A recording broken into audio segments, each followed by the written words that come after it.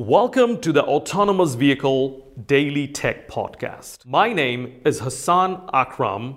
I am the host of the Autonomous Vehicle Safety and Security Podcast. This is my second podcast, and in this podcast, we will be broadcasting focused discussion on technical subject matter. Enjoy the podcast, and thank you so much for listening. As to how many people are actually willing to let themselves be driven by an automatic driving car. And I'm asking because I'm thinking of two groups of people.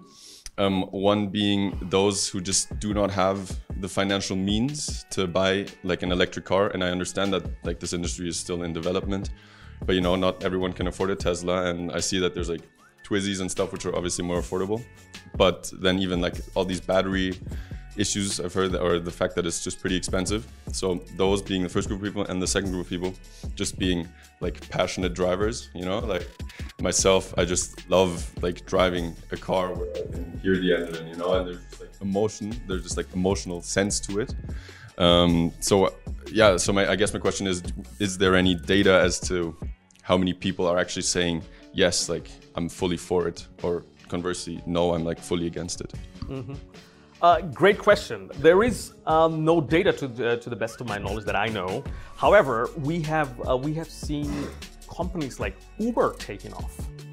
That means it brings convenience, right? It brings you time. Time is the most valuable asset. Yeah, if you're coming up with a business idea and if you can give people time, that's it. Your business will win. Yeah, I will be your investor. Yeah, if you have such idea. So AV is buying us time. This is where that will win. It's not, obviously a passionate driver as yourself who wants to enjoy driving. That's a different cases. However, in your day-to-day life, we live in a time that we are actually outpaced with the speed. Yeah, with the speed that we have, the way society is moving. So all we care for is saving time, and that's where the business case will definitely win. Okay, so you're saying that if we have autonomous driving vehicles, it's ultimately going to save us time? Yes. Okay. It's going to save us time. It's going to bring much more convenience. You'll be able to.